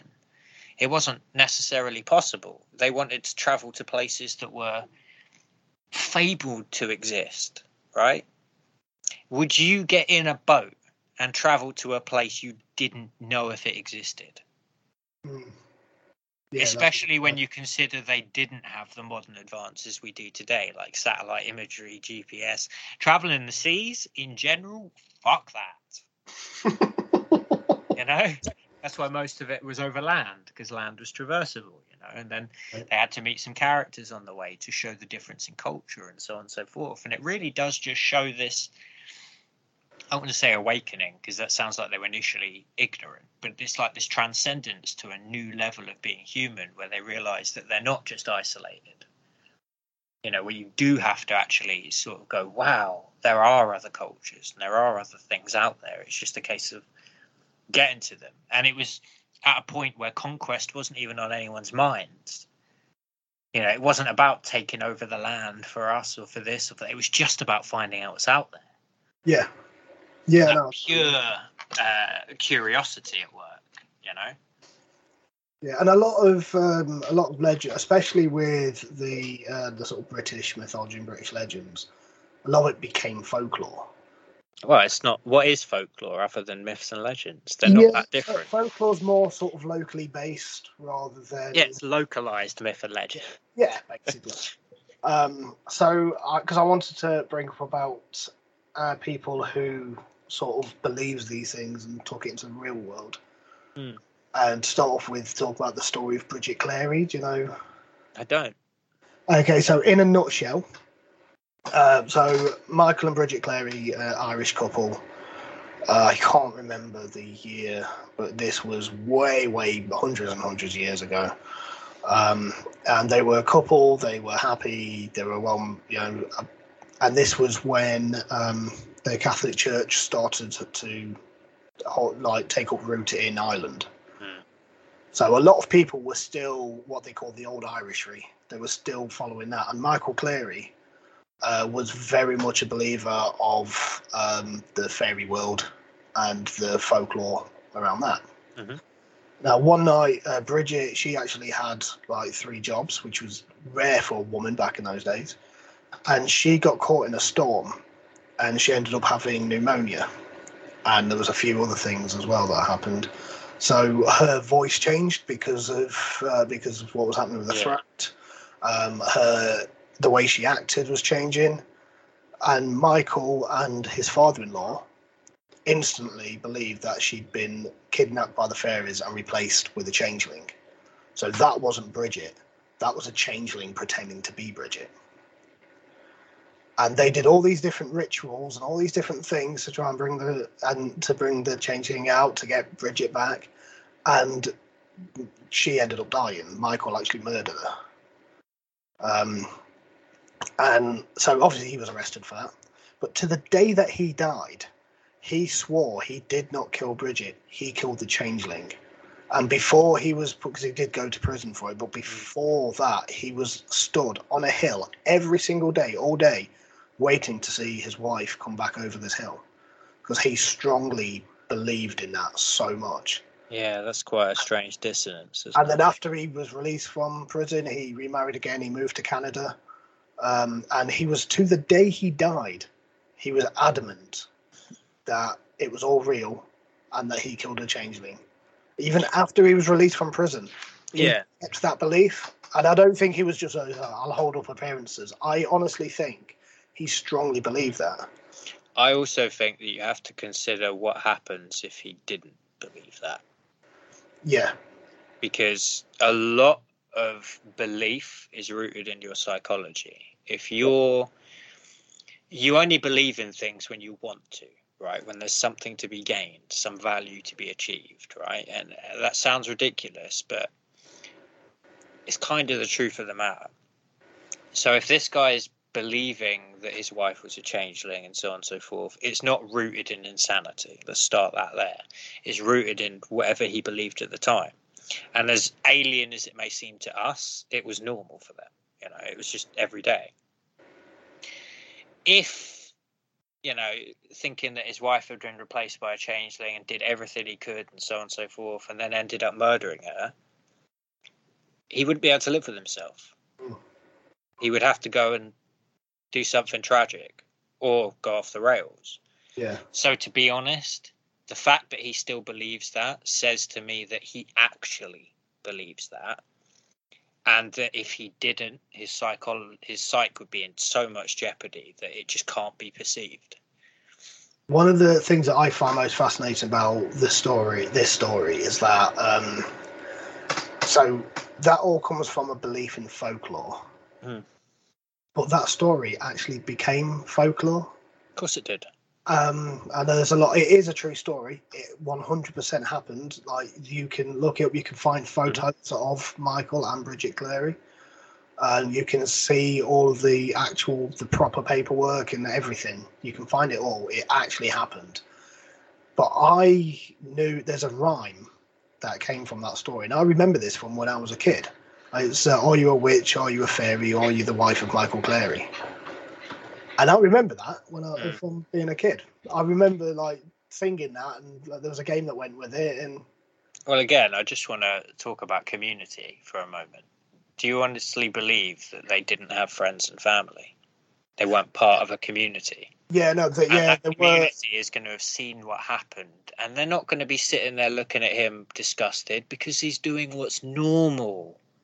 They're going to be absolutely heartbroken for the guy. Yeah, there It's going were to spread friends. around Yeah. town essentially that his I was wife like, was one of the people that was involved in the murder was her own father, because of his belief in the old Irishry. But there were friends who were really worried because they'd not seen Bridget and they knew something was going on, and that's why the police turned up. But one of the main things as well that made him, because he thought that they'd done it at one point, because she obviously, she was getting better. Yeah. So they thought that they'd done it. They'd got Bridget back and the changeling had gone and it was all good. And then she was getting dressed and she put red stockings on with a black dress. And he was like, Bridget would never do that. Bridget would not mix those two colours together. And that was the day that she died. Yeah, that's a bit of a leap, a bit of a jump. But then again, I do want to talk about paranoia and schizophrenia and that. Like, we're talking about things that are beyond comprehension.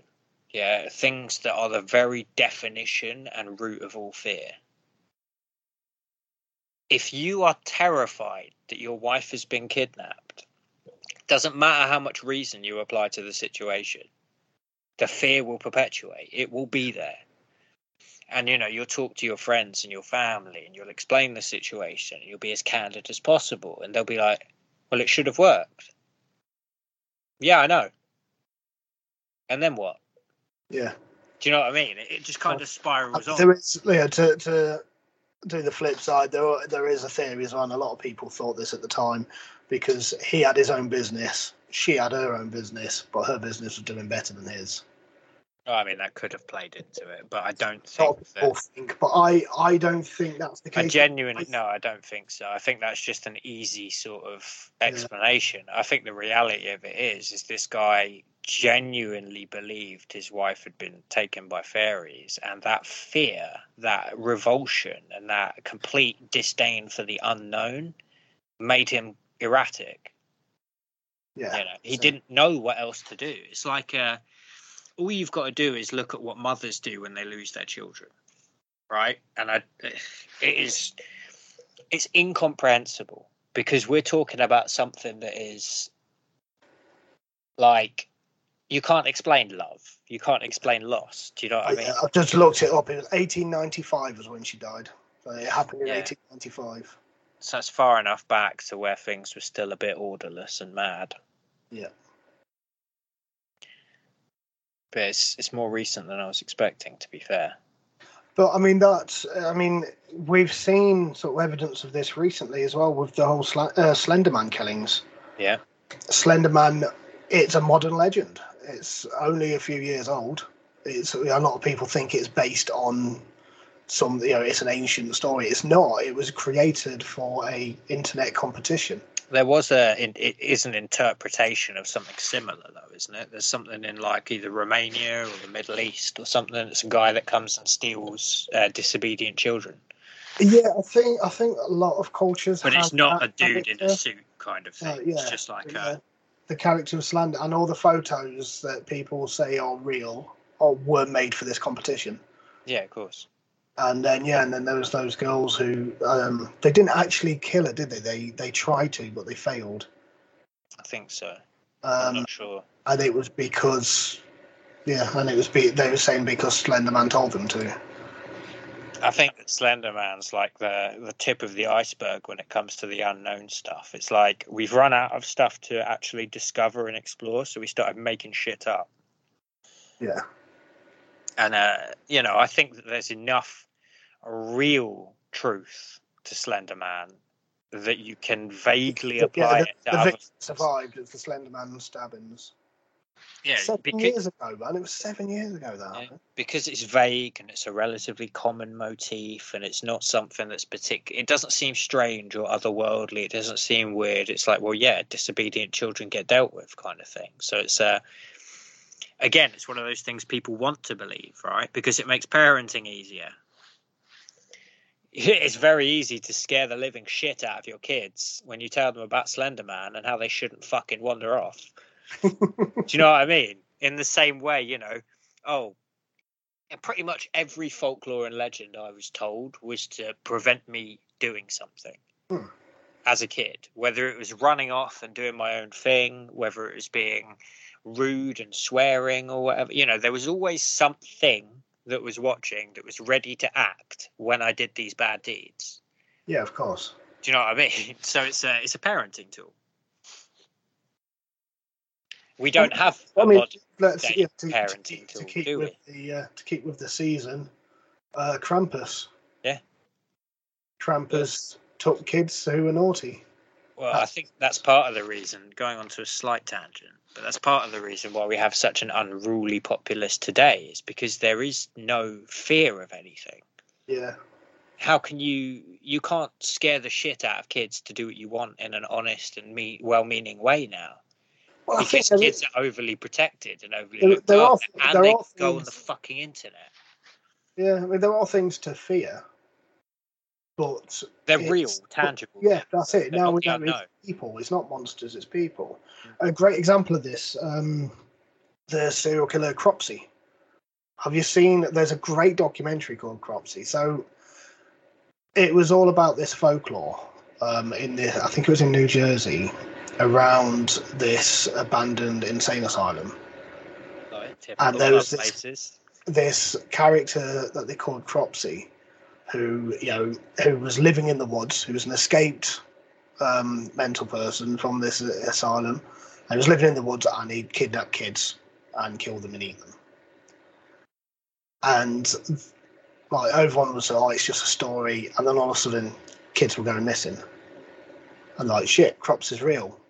So they're looking for this guy in the woods. But it was actually somebody who lived in the community. And the documentary is amazing. It's so good. Yeah, that is so good. And they did a follow-up called Killer Instincts, I think it was called, where they looked at different, like the Candyman killings.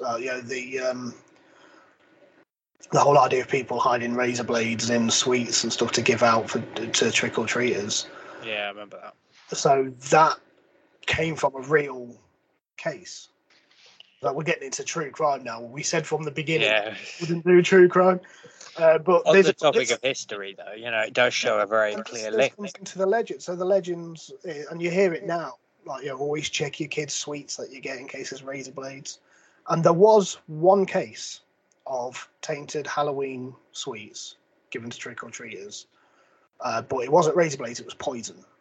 Just a little worse. Yeah, pixie sticks. Yeah. Cheers with sherbet, and it was them. It was in America. So it was poisoned pixie sticks. And it turned out it was actually the kid's dad who poisoned them and killed his own kids. So it wasn't actually from a stranger in a house that they went trick-or-treating to. It was, which is usually the case with violent crimes against kids. It's usually somebody who knows. Yeah, I was going to say, when it comes to... I think a lot of people overlook something about crime, and that is that there's emotion related to crime. It's not just you don't just do it like it's a callous action. It's got its own emotions and whatever linked to it, its own specific set of feelings and prescribed mindsets you have to already have. Do you honestly think you could be apathetic about killing a child? No. In any way, no. No. Even if you're the most psychopathic, like incapable of empathy, you're still going to feel a bit wrong about offing a kid, because it's just. I think because the knowledge will be there that I shouldn't be doing this. Precisely, it's inhumane. It's something that goes against your human nature to start offing your own species, kind of deal. Indiscriminately. So a lot of people forget that when it comes to a lot of these crimes, you have to be emotionally invested. You have to hate someone enough And hate is just the reverse of love. It's just love with nowhere to go. So it manifests as hate. It becomes obsession or fury or rage or whatever else. You know, I don't want to. Maybe the guy was blaming his kids for something going wrong in his marriage or something really. Yeah, I can't remember like what that. the reason was. My point is, there's enough legitimate, although not justifiable, reasons that he could then use to justify to himself that what he was doing was right and then do it. Without that justification, it's impossible, in my opinion. I don't think you can just switch off and start murdering people indiscriminately without having checks and balances.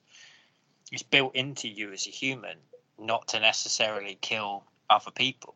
That's why we have society. It's built into you as a human to preserve your race, to have the biological imperative. So there is no way you jeopardize that by murdering kids. Do you know what I mean? It always has to come back to something a lot more individual and fucked up. Yeah, I can't remember what the motive was. Can't remember, and I can't be bothered to look it up. I don't imagine it was very complicated. We're not a true crime podcast. We said from the beginning we're not doing any true crime. So. But yeah, my point is, a lot of these myths and legends inadvertently become justifications for things because that lack of knowledge in the unknown, instead of being seen as a lack of knowledge in the unknown, is being seen as a sense of mysticism and wonder. Yeah. And not knowing is one thing, being ignorant is another. When you're starting to place that mysticism as a preference over knowing the truth, you're choosing ignorance. Do you know what I mean? You're choosing to not know. You're choosing to preserve the balance of things as it is. A really good example is how the Catholic Church views contraceptives. They know they're necessary, but then there's an ethical conundrum when it comes to life, as always. They can't be on both sides of the coin, but at the same time, they don't have a choice but to be on both sides of the coin. So you end up with a bunch of conflicting narratives and a behavior that doesn't necessarily fit those narratives. Why? Because the narratives are their own. The behavior is something societal based. It's bigger than them. So you get this compromise form, this change. You know, even now when you look at all these woke people and everything else, like what are woke people? Woke people are just tired of seeing injustice. Yeah. They're just tired of seeing the same shit fly over and over again. And instead of being more inclined to try and change things through the systems as they exist, they're defeated. There is no way to change it. So it's radical or bust. Yeah. It's very strange. I mean, a lot of revolution usually comes with ideology attached to it, you know. I mean, when they started all this capitalist, everyone out for themselves and so on and so forth, it started with good intentions. You know, everyone was supposed to have a fair shot. Everyone was supposed to be able to achieve the same thing as the guy next to them if they put in the effort and worked hard enough. The problem is, as we've grown with that narrative in mind, the reality of the narrative has become so far apart from the reality of what actually is that we still get people today blaming people on benefits for being lazy. You know what I mean? When in reality, there's a lot more going on. There's a systemic failure somewhere. Yeah, exactly. And it's easy to stick to the narrative. It's easy to have everything laid out for you and go, oh, yeah, that's why. This is why. That's why. But it's not always right. That's right. It's easier, though. Yeah. You know, it's easier to go murder's wrong because the Bible said so. Whereas if you have to actually justify murder when you strongly believe against it, that's when you really get the ethical conundrums. Yeah. Because I can tell you right now, there's no such thing as a blanket yes or no moral right or wrong. If there was someone who was putting the lives of countless numbers in danger and you have a choice to kill them or not kill them, you essentially are taking those odds in hand. You know, like it's just maths. At that point, I don't think it's wrong to start killing people. You know, I don't think capital punishment is inherently wrong.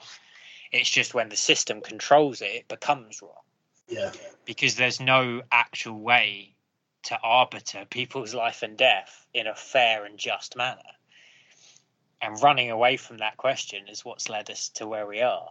You know, there's no Point. Yeah, very good. words anymore. You know, we don't know how to react to each other. We're all strangers to each other. There's no shared belief. There's no common ground. There's no common culture. There's no tradition. All of it's dead. All of it is gone and buried under the modern day. And now we sort of have to look at everyone as a blank slate, fear the worst, because if we don't, and then we're caught off guard by something, it will be our own fault. Yeah. It's So, very as a strange. conclusion to this episode, then, I'm going to conclude this with a question. Ooh, a real one. Which myth or legend would you really, really like to be true? Would I like to be true? Yeah. I Out think of that's all the pretty ones that you obvious. know, all the ones that you love, which one would you actually want to be a real thing? that actually exists? I'd want King Arthur and that whole tale to have enough truth to it, because Same here. Same it here. is literally the epitome of British values. Like, people look at British values nowadays and it's all like, you know, suits and posh ties and being prim and proper. No, that's a fucking perversion of it, Yeah. right? It was about having integrity, being strong-willed, being fair and just and balanced, being open to counsel. That's what people miss about the round table. The reason why the table was round was because there was no head. Yeah, Arthur was king, but everybody who sat at that table, they all had a fair say. They wanted the country run better, so they were doing their best to do it. They weren't sitting there going, I can do it better than you, or this and that, or anything else. I mean, there might have been some dissent because it's normal, but Yeah, of course. this was literally the very encapsulation of British values. You know, they're trying to work together to better things for everyone. It was the true United Kingdom. It was the very first House of Parliament. Yeah. You Yeah, know? I'm with you on that. Yeah, that was my answer as well. Was Arthurian legends? I'd love to have been true. The best part about it is none of that is fantastical or unbelievable. Even when, because I know that there's no magic, there's no gods, there's just. Well, that's it. They refer to Merlin as a wizard, but when you actually read the stories, you can attribute a lot of it to real things. So one of the stories was about Stonehenge, how the stones got like from where they originally were to where they are now. The quick answer is that Merlin used magic to do it. But when you read the original legend, Merlin actually created the construction using ropes and pulleys to build, and that's a real life solution. That's something that can be done in real life. Well, if you were to take away Merlin's he used magic to called him a scientist. Yeah, you know? well, that's it. When he used magic to disguise Uther as Galois so that he could go and have sex with Igraine to birth Arthur or to conceive Arthur. Again, it's in the film Excalibur. You see Merlin doing this big spell, and there's the fog, and then Gabriel Byrne becomes somebody else. That's just a confidence scheme, isn't it? Yeah. Well, the thing is, when you read the stories, like the original stories that were translated, then you find out that it was more cloak and dagger than that. He made something using mushrooms and other things. I'm a level with you. Do you think Merlin would have been allowed to live if he was an occult practitioner? In the realm of fucking gods and shit? No. Back then. Not without severe restrictions and some sort of like overarching. But back then it wasn't called the occult. It was just something that everybody did. What I'm saying is, he was practicing wasn't. It didn't look strange. It didn't look weird. He was just able to produce results that others couldn't. It's because he was an intelligent man, and we've already established Merlin was technically a real person who would have made it. Yeah, because with the story of Igraine, they basically drugged her. Mm. So the whole thing is just a giant sort of story about human nature. Yeah. You know, like Arthur's got to go through these multiple growth segments. You know, he's got to sort of realise what it takes to be king. Then he's got to try and embody these traits and actually not be consumed by them. You know, there's elements of the Arthurian legend where he does go mad with power and starts making enemies, and then there's elements of it where he's naive and taken advantage of, and so on and so forth. And it's the whole tale. Yeah. It gives you such a good outline of everything, essentially British culture.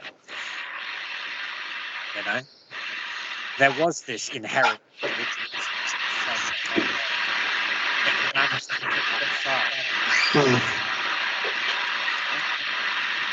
Yeah. Yes. So yeah, so I think that's it. That's myths and legends covered. It's good. It's not too crazy. We haven't walked away scientifically breaking down how a dragon should exist. No, that's next. We will be back next week. Dragons. We're going to be talking about the multiverse. Oh, that's going to be fun. That'll be fun. What universe is going to be recording that podcast, though? Are we doing it, or is it our multiverse counterparts that we're then going to have to meet? All of them. It's a the one moment. Do you think we could have like a seance with all of the versions of us across all the different dimensions chatting to each other? Yeah, it's the broken man hypothesis, which we'll get into next week, which I forgot to write down on my notes. Exciting! Yes, the broken man hypothesis. Draw a stick man, squish him. Which comes from mythology as well. It comes from a legend. Of course it does. I mean, look at simulation theory. That comes from fucking The Matrix. Why do you always have to bring up simulation theory? Because multiverse and simulation theory overlap, I'm afraid. Oh, God. We're going to have to talk about simulation next week, aren't we? Next time on the Simulation Podcast. It's more so just the idea that it was born of media, of fiction. And yet, you know, you've now got this thing that's scientifically criticised. Oh, God. It's mad.